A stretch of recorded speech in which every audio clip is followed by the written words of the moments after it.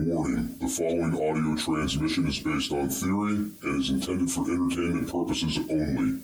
It's Doomsday and its affiliates will not be held liable for anything your dumbass does. Listener discretion is advised.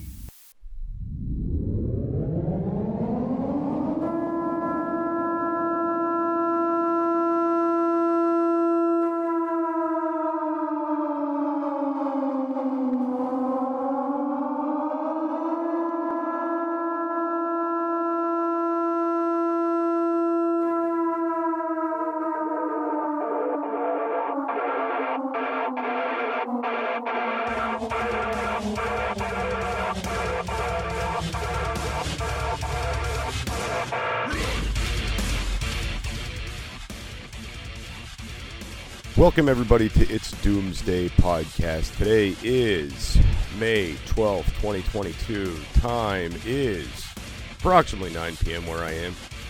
And guys, I was just informed today that Randy Weaver had passed on. Alright.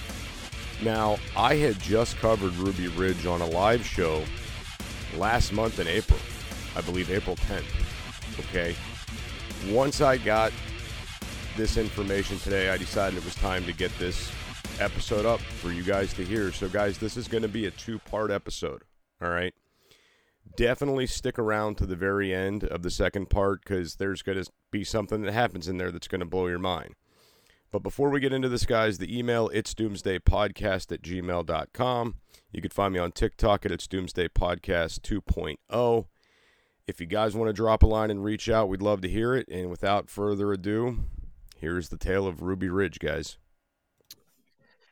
So let me just get into this. And first, let me say this. I want all of you guys to remember everything I'm about to tell you took place because one man made two illegal shotguns and sold them for $700 to an undercover ATF informant.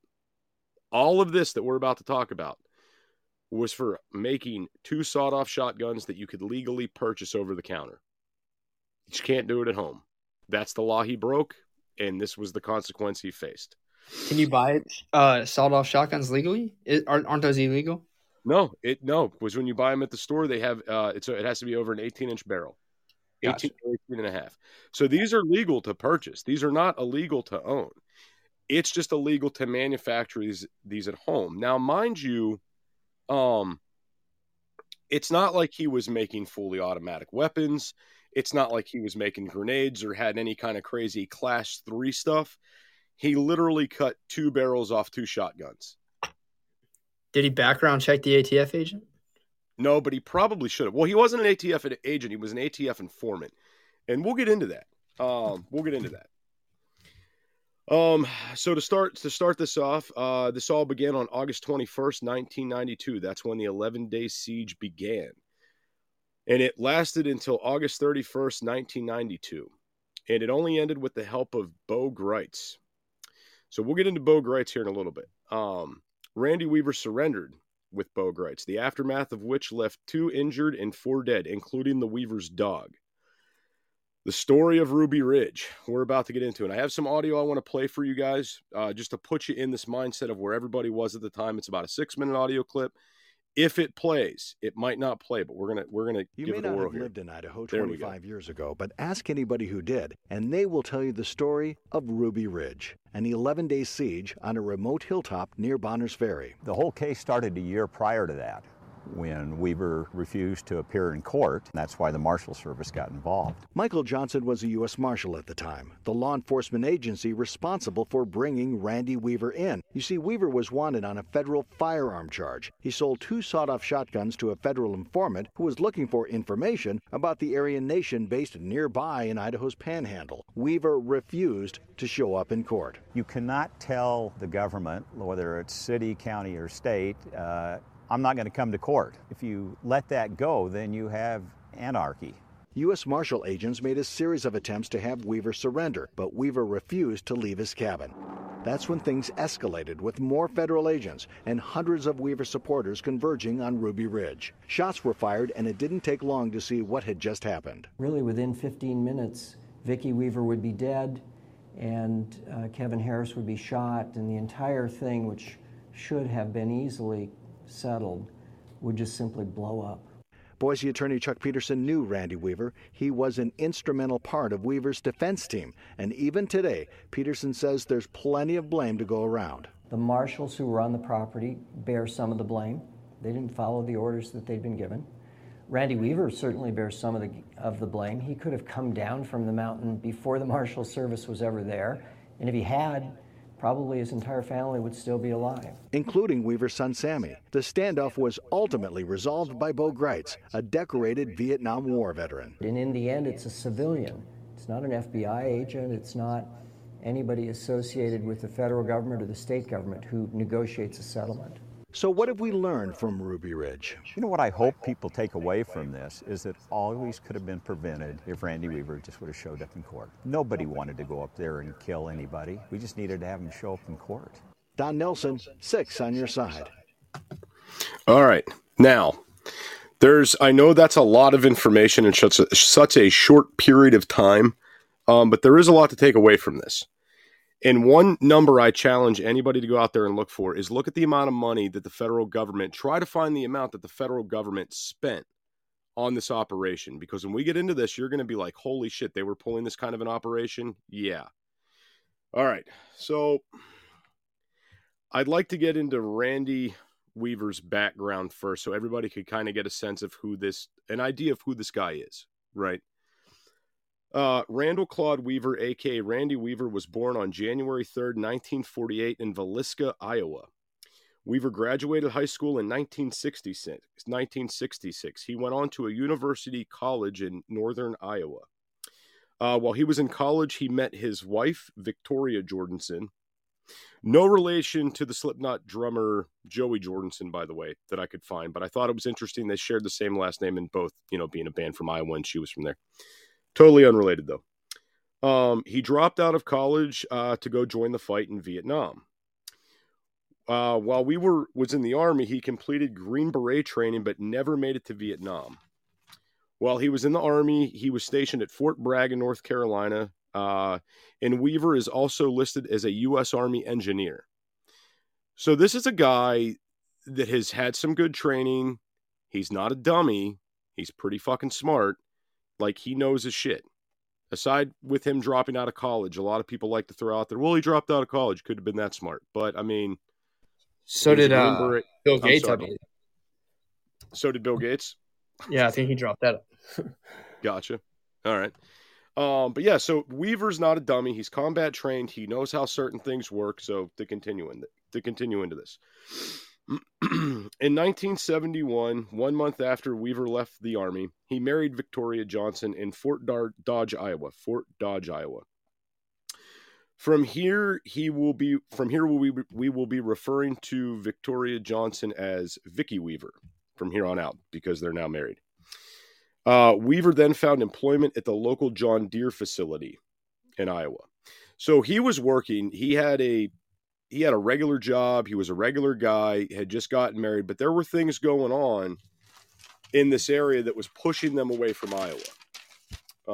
And I'm going to get another beer here while we're going, because this is alive. And guys, I got to tell you, I've never been nervous for a show like I am for this one. And I think it's because it's such a sensitive case. So many people have covered it. It's like, I know there's a lot of competition with this, and I don't typically do these kind of things. So I'm a little nervous tonight. So just bear with me, guys. All right. So while Weaver was working at the John Deere facility, his wife Vicky worked as a secretary until she became a homemaker. All right. Once, they got married and started having kids, stuff like that, she was like, okay, I'm going to be a stay-at-home mom. I'm going to stay home with the kids. And then this is what pushed the Weavers to Idaho. In 1980, the Weaver family considered leaving Iowa because homeschooling was barred. They were having a deep distrust for the government, and their religious views were not widely accepted. This led them to seek a life of seclusion. In August of 1983, the Weaver family moved from Iowa to the mountains of Idaho. So, how many of us out there are preppers and homesteaders and kind of want to be out in the middle of nowhere? we all share this common belief that the Weaver family had, the distrust in the government, the wanting to homeschool our kids. We all kind of have this thought process that the Weaver family had, right? So just everybody bear that in mind while we're talking about this stuff. And I'm sorry, guys, I'm missing a lot of the chats. Hey, Lexi. Hey, Eric. Hey, everybody that came in. I'm sorry, I missed a lot of people. Gene, hello. And on the clapper, Diane, Ryan, just a minute too. Hey, Ginger Viking, hello, everybody out there. Okay, so the Weavers ended up in Naples, Idaho, 30 miles from the Canadian border in Boundary County. Okay, that's where they ended up at. At the time, this area was known for right-wing survivalists. Like, that's what this area was known for at the time. So a lot of people out there talk about, oh, this state's the best state for preppy. This is the best state. Like, this is where all these right-wing guys and preppers went. That's where they ended up at, right? Excuse me. Surprise, Justin says. Surprise, welcome. You're researching the money. If you can find it, please let me know. It's because I've tried. I know what the settlement is. We'll get into that in a little bit. So, guys, remember, this was a right-wing survivalist community, small town. This was a very, very tight-knit community. The Weavers ended up purchasing their land for about $5,000. They then built a plywood cabin out of scraps from local lumber yards, and were living the typical homesteading lifestyle. I mean, they were raising their own chickens, and they were basically off grid. They didn't have TV. I think all they had was like a radio to listen to, the weather, the news, or other things that were coming. And the Weavers felt that this was a very ideal, secure lifestyle for their children. Okay. And to clarify, because this is something a little bit difficult to find how many kids the Weaver had online. There's certain things you read will give you different things. They had 4 children. There was Sarah, Samuel, Rachel, and Alicia Weaver. These were their 4 children. A lot of the ports you will read say they had 3, and I'm not sure why. Rachel specifically gets missed out from a lot of the articles you read about this case. For whatever reason, I don't know. Now, again, part of their beliefs is they were firm believers that Armageddon was coming. And I think more in the biblical sense of an Armageddon, but they were still the right-wing survivalist doomsday prepper family, okay? And once they were there, Randy Weaver's distrust for the government grew exponentially, along with his racism. So he started becoming a white separatist, and it was well known, the groups he hung out with, the circles he ran with, and at the time, at this point in time, you had organizations like the Order, the neo-Nazis were big, the skinheads were big, and the federal government, the FBI, the ATF, all the feds were working on taking these groups out. And I believe they completely eradicated the Order. I believe that's not even a thing anymore. Things like the Aryan Brotherhood still are, skinheads are. I believe even the neo-Nazis started to fall off in later years. But back in the late 80s, early 90s, the federal government was out to get all of these guys. Okay, it was a bad time. If you look into that stuff, it's pretty wild. But I want to give you guys a little bit more of a sense who Randy Weaver was. So I got another audio clip I want to play for you guys. This one, again, is about a 6-minute audio clip. And this is Weaver doing an interview. And guys, I really want you to hear what he's saying and how he's saying it. This does get a little bit emotional because this is after the siege at Ruby Ridge. So he's going to say some things that are a bit upsetting with this. But just hear him out with this interview, guys. I want to thank you all for coming out here. You're really at the wrong spot. You should be down at the IRS Commissioner's office and asking him why all of this is going on. Ask him to show you the law that requires you to pay this federal income tax. He won't be able to do it. The closest thing he'll come to is to say, well, you have to pay it because we've shown that through the courts. They say you have to. When you have a government that enforces non-law passed by your Congress, you're run by a king, and it usually ends up very tyrannical. Where are we at now? George Bush says he don't care what Congress says. He's the king. He's the president. He's going to do what he wants. George Bush does not represent me at all. He's a criminal. What he is, he should be indicted for war crimes. My grandpa Harvey Weaver one time said government just like a garden, it needs to be weeded every now and then. You want to know why he said that? I didn't know for a while, but I've figured it out since. This lady here was my wife of almost 20 years. She was a very intelligent lady. The best mother I knew, the best wife I knew. Homeschooled her children. And when my oldest daughter, one example, I won't go through all of them. One example, my oldest daughter, she taught her through the 8th grade. When I went to jail and they sent my daughters back to Iowa, they put Sarah in the 11th grade in high school. She hadn't been to school for a couple of years, so we thought she was done. Went into 11th grade and graduated with 3 scholarships. The other kids were just as good. I'm not going to go through all that. Very sweet lady, and when they shot her, she was holding, now this baby here was that was my oldest daughter. That's a picture of my wife holding my oldest daughter, Sarah, who is now 31. But she was holding my youngest daughter, Elizabeth, just about the same way. When they shot my wife through the head, Elizabeth was right here, and when I picked her up from underneath my wife's body, she had jawbone, glass from the window pane, and blood all over. I thought she was wounded or dying too. That's one reason we need to weed the government now and then, because they take orders to enforce non-laws. These people are here under non-laws, and we were too. I was originally on a gun law, but the U.S. Marshals were up there to get me on a failure to appear. I got paperwork I can show you. I had the wrong court date. By the time they claimed I was a wild crazy man up in the mountains, and the U.S. Marshal was going to come get their man, that's the last straw. I got mad. And my wife was mad, and my kids were standing behind me. And we said, this is it, we ain't going to deal with you no more. What makes people willing to put their lives on the line? They'll take so much BS from the so-called government, the de facto government, and then they just say back off. And this is just what's happening right here. I ain't afraid to die no more. I'm kind of curious about the next life, and I'm an atheist.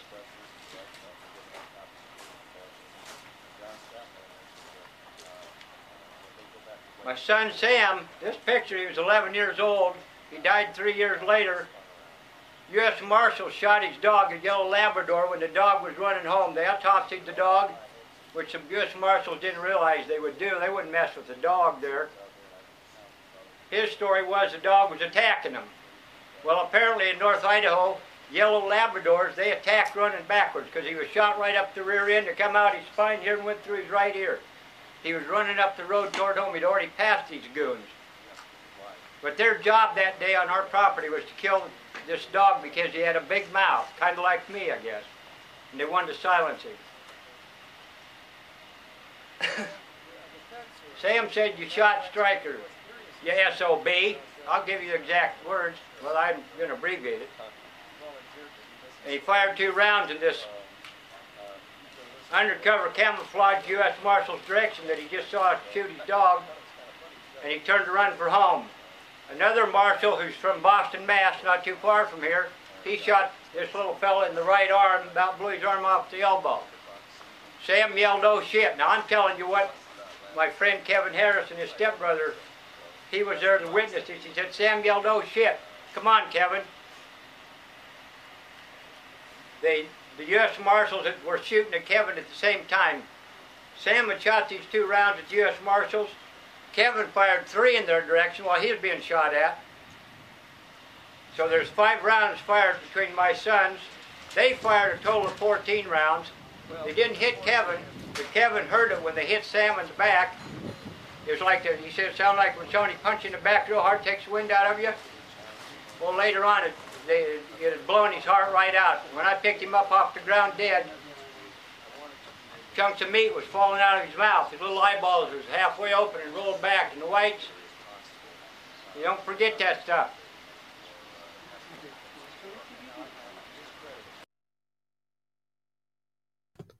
All right, so I'm going to end that out there. And this makes me emotional. Could you imagine having to go and pick up your young teenage son off the ground who was just shot in the back by people hiding in the woods on your own property? I mean, put yourself in those shoes. You know, as a prepper, as a homesteader, as someone who's trying to be off grid, you know, fuck the crimes. Like, this is your home. This is your safe haven. All right. And you know, I'm not a Weaver sympathizer. So let's put that out there in front, you know, just for everybody to has that. Michael, are you still with me? Yeah, I'm here. I'm just listening. Okay. Do you think that gave you a pretty good depiction of who Weaver is? I mean, this is after the fact, but to get a good mindset on Weaver, everything else like that, I think it puts it into perspective, right? Yeah, I think it does pretty good. All right. Now let's talk about how this all went down. Okay. What was the start of this? What was the cause of this? What events took place? All right. So I already mentioned about the Aryan nations, the order, things like that. All right. At this point in time, the FBI, the ATF, along with other law enforcement agencies, were cracking down on multiple white supremacist groups. And this is very significant to this story because the Aryan Nations headquarters was located just 70 miles away from Weaver's cabin. The headquarters of the Aryan Nations, okay? So you know, being that the headquarters was there, this was heavily, tons of white supremacy groups in this area. Individual guys, high up guys, lower guys, they were all over the place, okay? And these groups were heavily infiltrated with federal informants. They were scattered throughout all over the place. So when you guys want to start putting together the cost of these operations in your mind, start with that there was multiple paid federal informants. Let's start there because that's what brings us into the Weaver case, all right? In 1986, one of these informants posed as a gun-running biker. This man was Gus Magasano.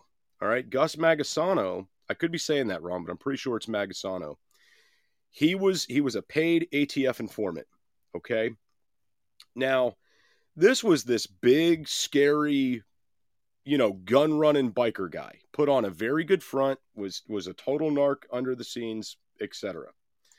All right? Over the next few years, Gus Magasano gained Randy Weaver's trust and offered him $700 for 2 sawed-off shotguns. Okay. Now, put yourself in Weaver's position. You're hanging out with this group of supremacists. You know these guys are up to no good.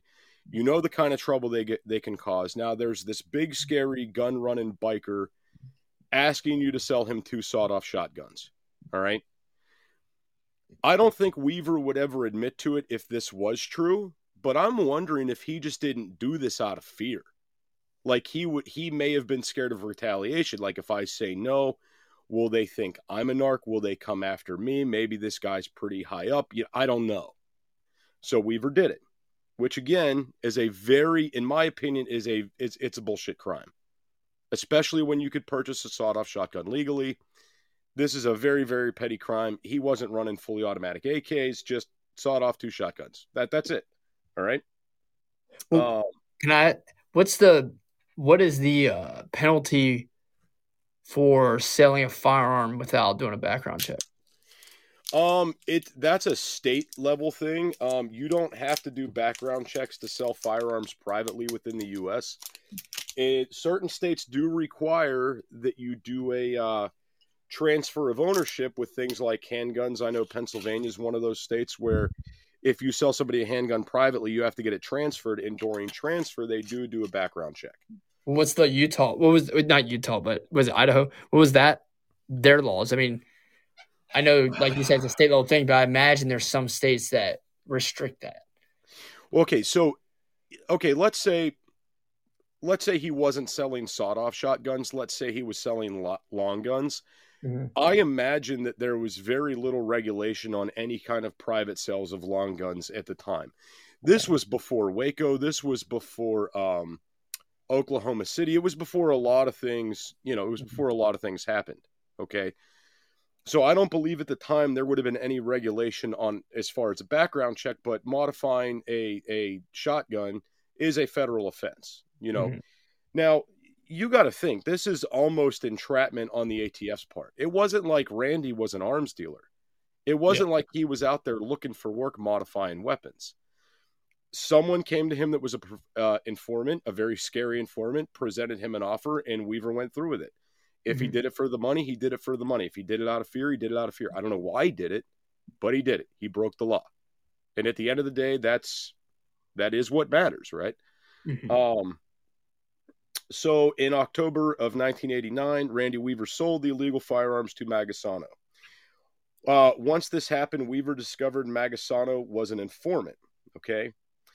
And instead of the ATF arresting him, and this is what kind of blows my mind. Instead of the ATF arresting him, they tried to flip Weaver to make him an informant.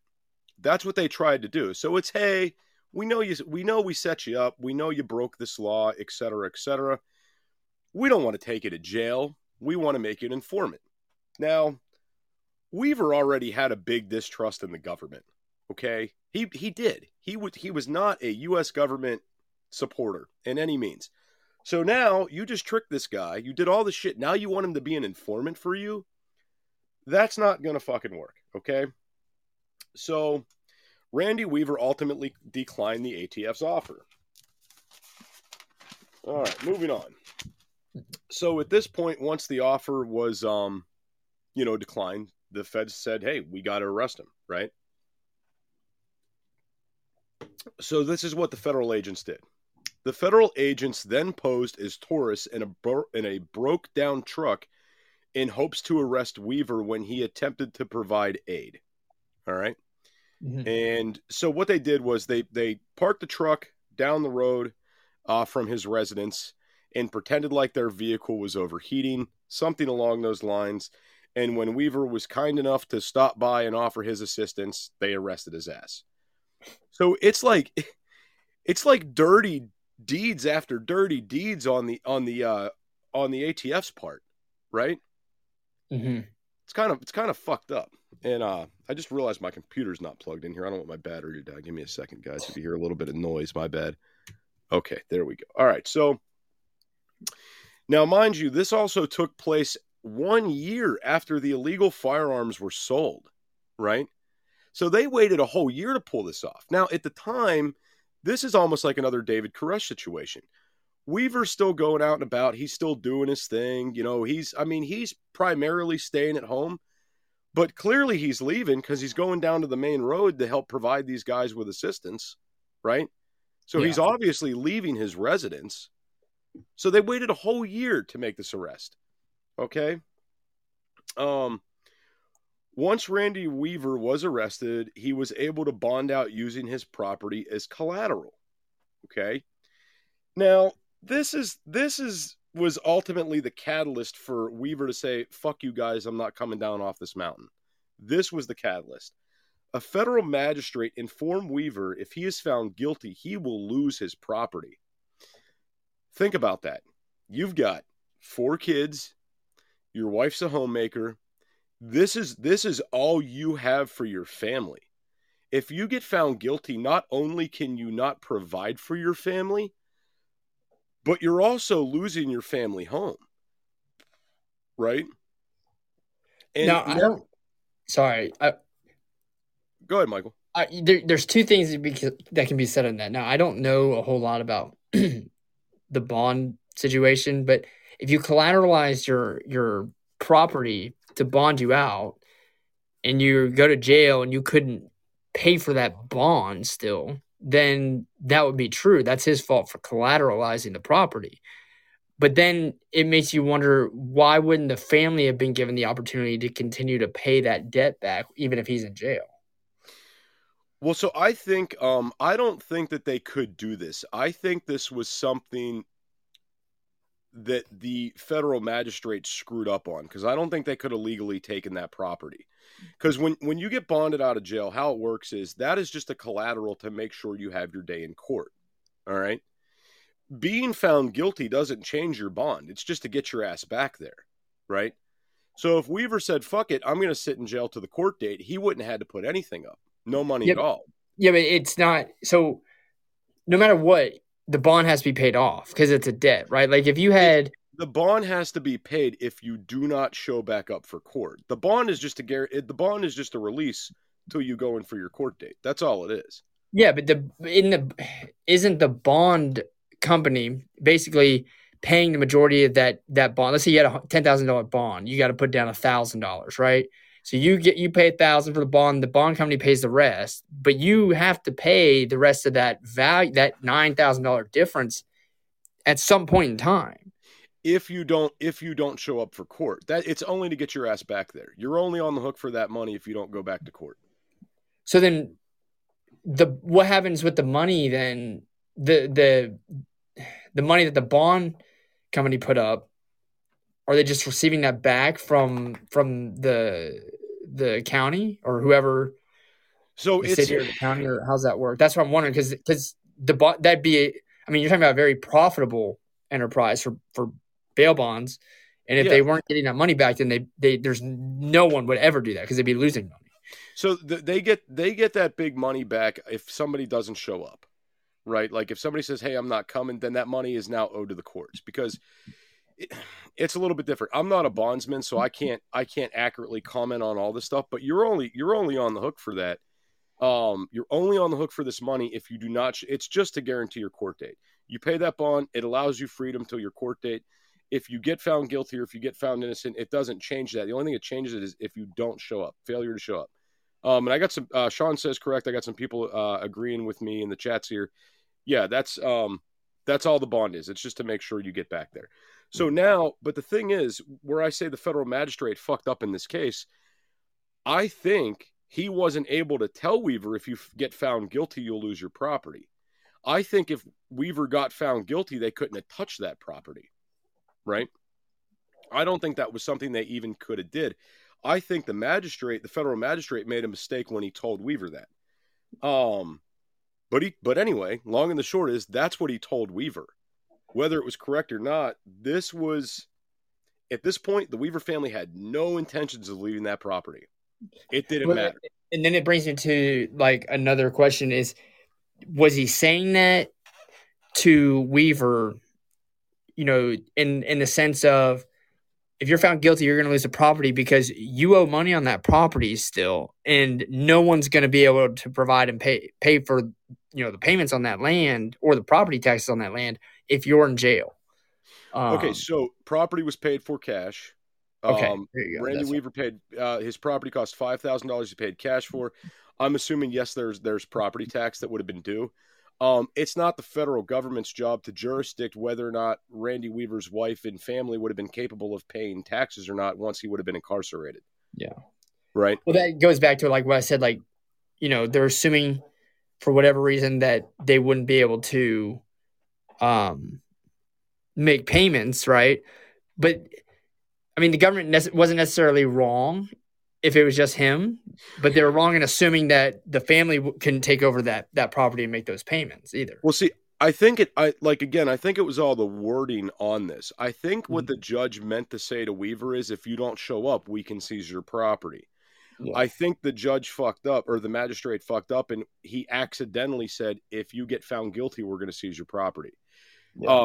Because I don't think they could do that. I think that was a mistake that was made on the federal magistrate's part. But anyway, this solidified the Weavers to say, we are never coming back down off this mountain, because, Weaver knows what he did. He knows he broke the law. He knew there was a good chance he was going to get found guilty. So he was like, fuck it. If I'm going to lose everything, why even leave? All right. Mm-hmm. Now, Weaver paints a little bit of a different picture when it comes to the court date. Okay. Weaver says he got a letter in the mail and he had every intention of going to court. But the date on the paperwork was wrong. They sent him a later date. So by the time the court hearing came and passed, he didn't even know he was supposed to be there. That is one thing that Weaver says. There's a lot of other things that contradict that, though. Or contradict. Yeah, I'm sorry. This episode has me all fucked up. Okay, so after Weaver's court date came and left and the lack of his appearance, he then became a federal fugitive, right? And the case was turned over to the U.S. Marshals. Now this is when things start to get really hairy with the operation they were doing. So again, I told you guys in the beginning of this, start racking these bills up in your head, because nobody knows how much money fully went into this operation. All right. So in 1991, or in April of 1991, a psychological profile was created on the entire Weaver family. Okay. In October of 1991, Vicki Weaver gave birth to her fourth child. Okay. Something I got to mention outside of this, not in relevance to the case, but Weaver made her give birth in the family shed because he thought that child birthing was unclean. And not only that, he made the women, when they were menstruating, he made them go spend their time out in the shed as well, as opposed to the house. No clue why. It's really fucking weird, but just within this weird research, I had to throw it out there. Thank you, Lexi, for the beer. I appreciate that. So just really fucking goofy. Okay. Now this was the next thing that happens here in the case was the big catalyst for the story. 1 year later, a newspaper story about the Weaver family sparked national media attention. And the news article basically read like, federal fugitive holds up in cabin, feds can't do anything about it. Basically along those lines. Obviously not verbatim. All right. And what did this do? This made the marshal's office look very weak. Now we have a dick measuring contest, right? Mm-hmm. So this is where things get really, really bad. This is what sparked and created Operation Northern Exposure. Operation Northern Exposure was the operation that the U.S. Marshals created in order to apprehend Weaver. Okay. And this was a full-blown surveillance operation, Michael. I mean, they were using solar cameras along with other methods. They had guys hiding in the woods with night vision. And Michael, listen to this. Just one of these cameras the retail on one of these cameras was over $100,000 for a fucking surveillance camera for them to have it up on this mountain watching this family. Back in 1992, so that's what, million plus now? Yeah, I mean, so like I said, just keep adding all these things up in your heads, guys. And I'm sorry I'm not focusing too much on the chat over here on the Clapper, guys. I'm like really focused on everything else that's going on. But thank you everybody on the Clapper that's here, and everybody here in the chat here as well. Okay, so they got all this stuff going on, and I mean these U.S. Marshals, it's not like there's one or two of them. There's a bunch of them. Full camo, night vision, fully armed, fully militaried out, hiding in the woods and surveilling the Weaver family. Now, pretty much every male on the property was walking around armed at all times. Because that was Weaver's whole game with this. He's like, we're not going anywhere, and if you're going to take us, you're going to take us by force. Now, it is also rumored that there was a Karen-esque neighbor around the area kind of making some threats, or saying that they were making some threats. I don't know. But anyway, during this time, family friend Kevin Harris joined the Weavers. One other thing that Randy Weaver mentioned, he mentioned something about Kevin Harris's stepbrother being there as well. Kevin Harris is significant to the story, and we'll get into that. I could not find any information about his stepbrother or who he was. None.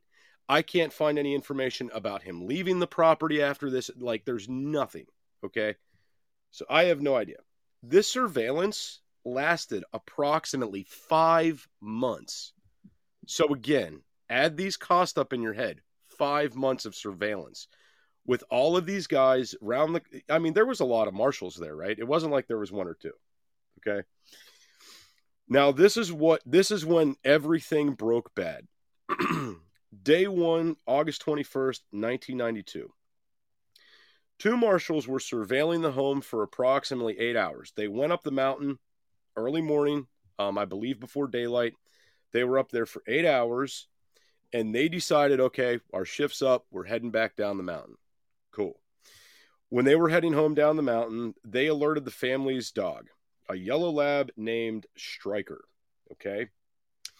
Now, Samuel, Randy Weaver, along with Kevin Harris, and apparently Kevin Harris's stepbrother, went to investigate what the dog was alerted to, because this dog started going berserk, right? When this dog was alerted to these U.S. Marshals hiding in the woods, they thought maybe there was a mountain lion, or, they didn't know that they were going up to find marshals, okay? So they go up and see what the dog's alerted to. Mind you, at the time, Samuel Weaver is 14 and Kevin Harris is 23 years old. Keep those ages in mind with this, okay? And at this point in time, this is when the first shots at Ruby Ridge rang out. The U.S. Marshals first shot the dog. And you heard what Weaver said in the interview. Whether it's true or not, I don't know. But Weaver claims that the dog was shot in the rear end and the bullet exited the front of the dog. The Marshals claim that they were being attacked by the dog. Those two stories don't go together. Either way, they shot this dog.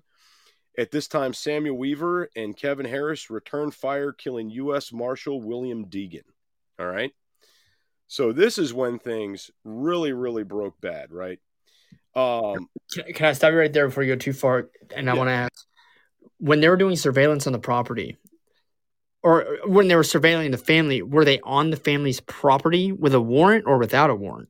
So at this point, I don't believe they would have even needed a warrant to pull surveillance. I do believe they were fully on the Weaver's property.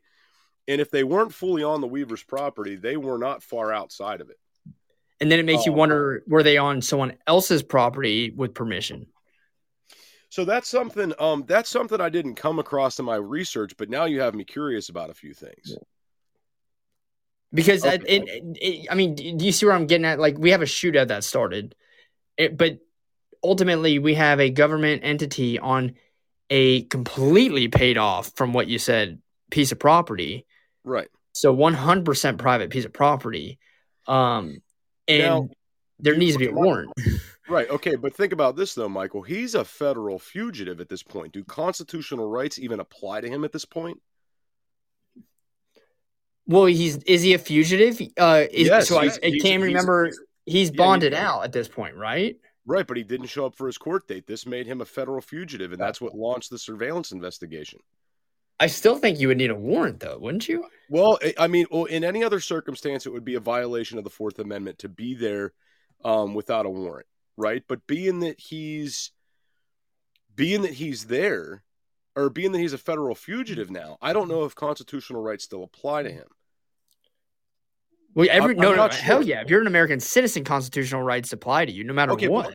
But it's like I'm saying, like when you're a felon, you lose your Second Amendment right? So he's not convicted yet, though. He's a fugitive, but he's not a felon. he hasn't been convicted of anything. He's still got to go to court and be tried.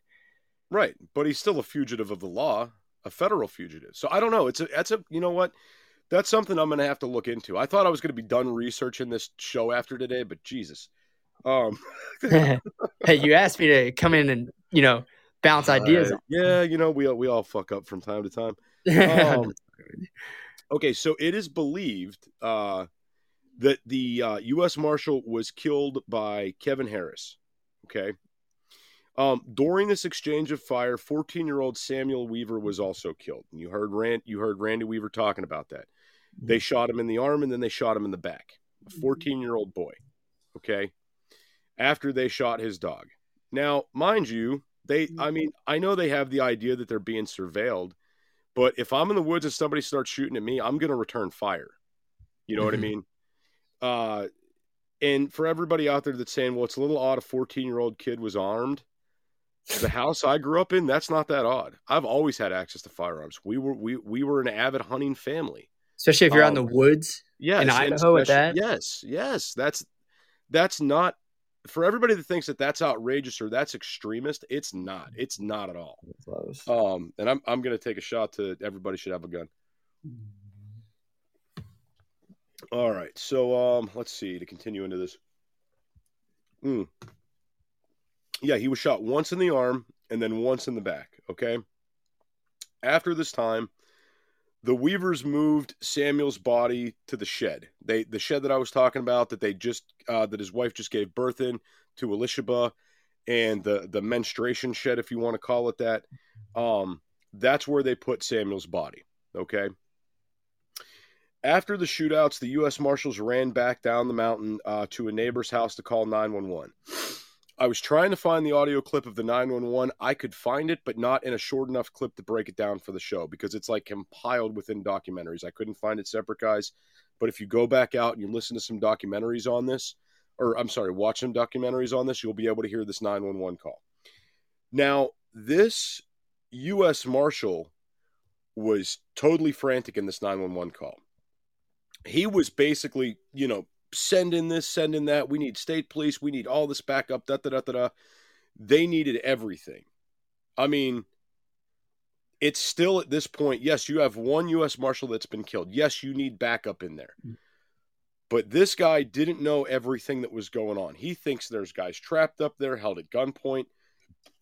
A lot of misinformation was being spread. And at this time, U.S. law enforcement or U.S. Marshals, they had no idea that Samuel Weaver was even dead. Nobody even knew that he had been killed yet. So they're not going into this with the mentality of they just killed this man's son. They're going into it with the mentality of we got to get our guy. That's the mentality that they have right now with this. Okay. Let's move on. At this time, local law enforcement evacuated neighbors and shut off access to the mountain. So they basically they were starting to kind of make a spectacle out of this. Evacuated all the neighbors, started shutting down roads, and everybody's like, "What the fuck is going on?" Mm-hmm. And this is when things take a turn for the worst for the Weavers. Not that they already haven't, but it starts getting worse after this. So this was also when the FBI became involved. Okay. Once the U.S. Marshal was killed, it now became an FBI matter due to government policy.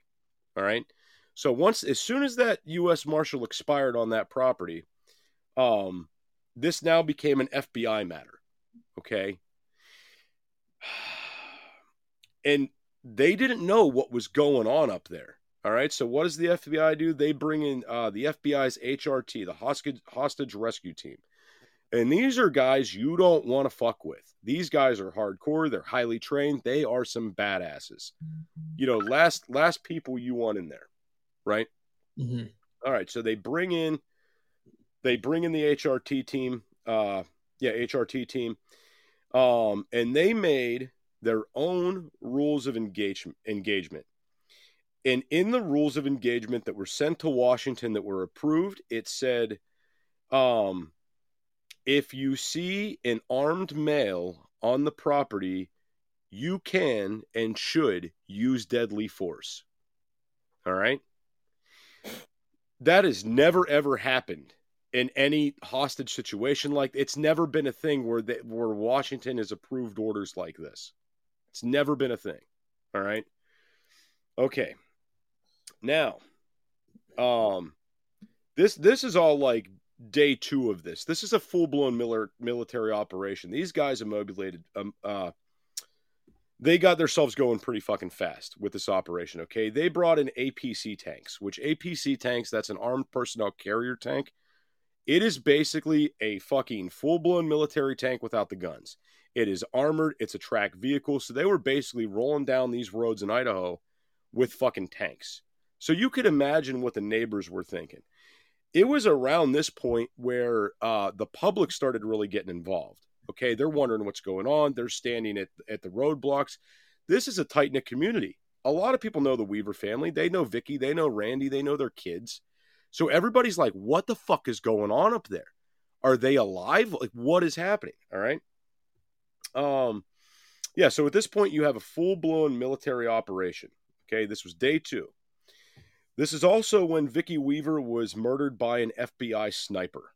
Okay, so you heard Randy mention that in his interview pretty quickly there, that his wife was shot in the head. We'll get into the story of what happened. Through the building, right? Well, through the door. That's what happened. So, all right, so this is what ended up happening. Randy Weaver at the time was still mourning the loss of his son. He has no idea that there's FBI fucking snipers in the woods. Nobody knows that this is happening because nobody knows that Samuel Weaver has been dead. They're just thinking, like, they had no idea everything that was going on. Randy Weaver starts walking out to the shed where Samuel's body was, and he reaches up to unlatch the latch to, go mourn with his dead son, and they take a shot at him. They shoot him through his fucking shoulder, right? I'm assuming it was just positioning of him reaching his arm up at the time that kept him from getting shot in the neck or something worse happening, right? Mm-hmm. At this point, when he got shot, he fucking ran back to the house. The sniper waited to try to take another shot at him. So at this point, you're shooting at this man in fucking cold blood. He's not shooting at you, okay? Mm-hmm. He's running back. You wait and hold off. You wait till they get in the door and shut the door, and then you fucking take a shot. This was a 200-yard sniper shot. The FBI agent reported he had no idea what he hit. What he did hit was he hit Vicki Weaver. He shot her in the back of the head while she was holding her infant daughter, Alicia Weaver. Okay. Something I got to throw out here that's a little bit fucking confusing. Sarah Weaver reports having bacterial spray on her from her mother. We'll get more into that because I'm a little bit confused about this. But once the bullet exited Vicki Weaver's skull, it then went into Kevin Harris, penetrating his arm and being lodged in his chest cavity not too far away from his heart. Okay. So at this point, Vicki Weaver's dead on the floor. Her infant daughter's covered in blood. Randy shot. Harris is shot. At this point, the children are losing their minds because you got to remember, according to reports, there's still two other little girls inside this building that just watched their mother basically get murdered. Right. And did the FBI believe this to be a hostage situation, or is that just the team that they called in? So I think the goofy ass reports that came from the U.S. Marshals is what initiated the FBI thinking that there was hostages there, right? So it makes you wonder if when the sniper shot, was he under the impression that this was a hostage situation? If so, then why the fuck would he shoot at the building? Okay, so that's the thing. I think maybe he thought he was going to get Randy Weaver as he was closing that door and entering the building. You do got to think 200 yards. These bullets are supersonic, man. Yeah. They're fucking moving. So, what I'm saying is that's reckless, though. You know what I'm saying? Right, it is. You wouldn't shoot at. I don't care if you're 500 yards, 100 yards, whatever. You wouldn't if it's a hostage situation, and the hostages are inside the building that he's going into, right? You wouldn't take that shot unless you knew you were only risking taking that guy out. Right. But obviously that wasn't the case. Yeah, but you gotta remember too. The whole premise behind their orders was, shoot if you see an armed male, you can and should use deadly force. So these guys went in there, they were hard dicked in there waiting to take people out, man. They were fired up, ready to go. This is a lot like the Waco situation. So again, this is when Randy Weaver was shot at the shed. This is when Vicki Weaver was taken out. This is also when Kevin Harris was injured as well. Okay. And Kevin's injury was pretty bad, man. I mean, he suffered an infection immediately. He was dying. He was not surviving, right? So Dick Rogers was kind of one of the guys that was heading this up. I can't remember his exact position with the FBI, but he was one of the guys in charge. And Dick Rogers said, come out or else. We're not fucking with you. We're gonna come in there and we're gonna take you the fuck out, right? So at this point, the Weavers, Randy and his daughters and Kevin that was dying that were still left said, we're gonna die here. This was the mentality that they had. They said, as soon as we go out that door, they're gonna kill us. We can't go anywhere. They're literally picking his fucking family off, right? Yeah. So this brings us to day 3. The government brought in heavy equipment in hopes to widen the road and build a new bridge to have better access to the Weavers' property with, the armed personnel carriers and different things, right? I mean, they brought in excavators and shit. Again, keep that money thing going on in your head there about the money that's being racked up here, all right? They also brought in a remote control robot with a phone to communicate that was equipped with a 12-gauge shotgun mounted to it. All right? Again, add up the money. Think this is the 90s. I mean, was it a sawed-off 12-gauge? How hypocritical would that be? I didn't want to say it, but I'm pretty sure, yes, it was a short-barreled 12-gauge that was mounted to this fucking communication robot that they were sending up there. So they're using the very fucking thing that started this whole thing. Yeah. So they send this robot in there that's equipped with a communication device and this fucking 12-gauge mounted to it. And this is just wild. And also at this point in time, they're running around with these APC tanks right up to his house and shit. And at some point, one of the FBI HRT guys decided just to jump out of the APC and go look in the shed there for no, just a complete random, like no reason to, but he just did it. This is when they discovered the body of Samuel Weaver.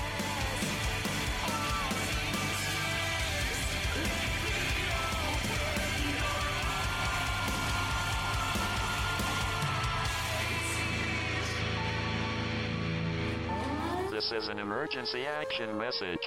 At approximately 1 a.m. Eastern Daylight Time, NORAD is tracking 15 ICBM nuclear missiles inbound to the following cities: Orlando, Miami, Pittsburgh, Dover, Newark, Richland, Philadelphia, New York City, Baltimore, Los Angeles, Las Vegas, Boston, Seattle, Detroit.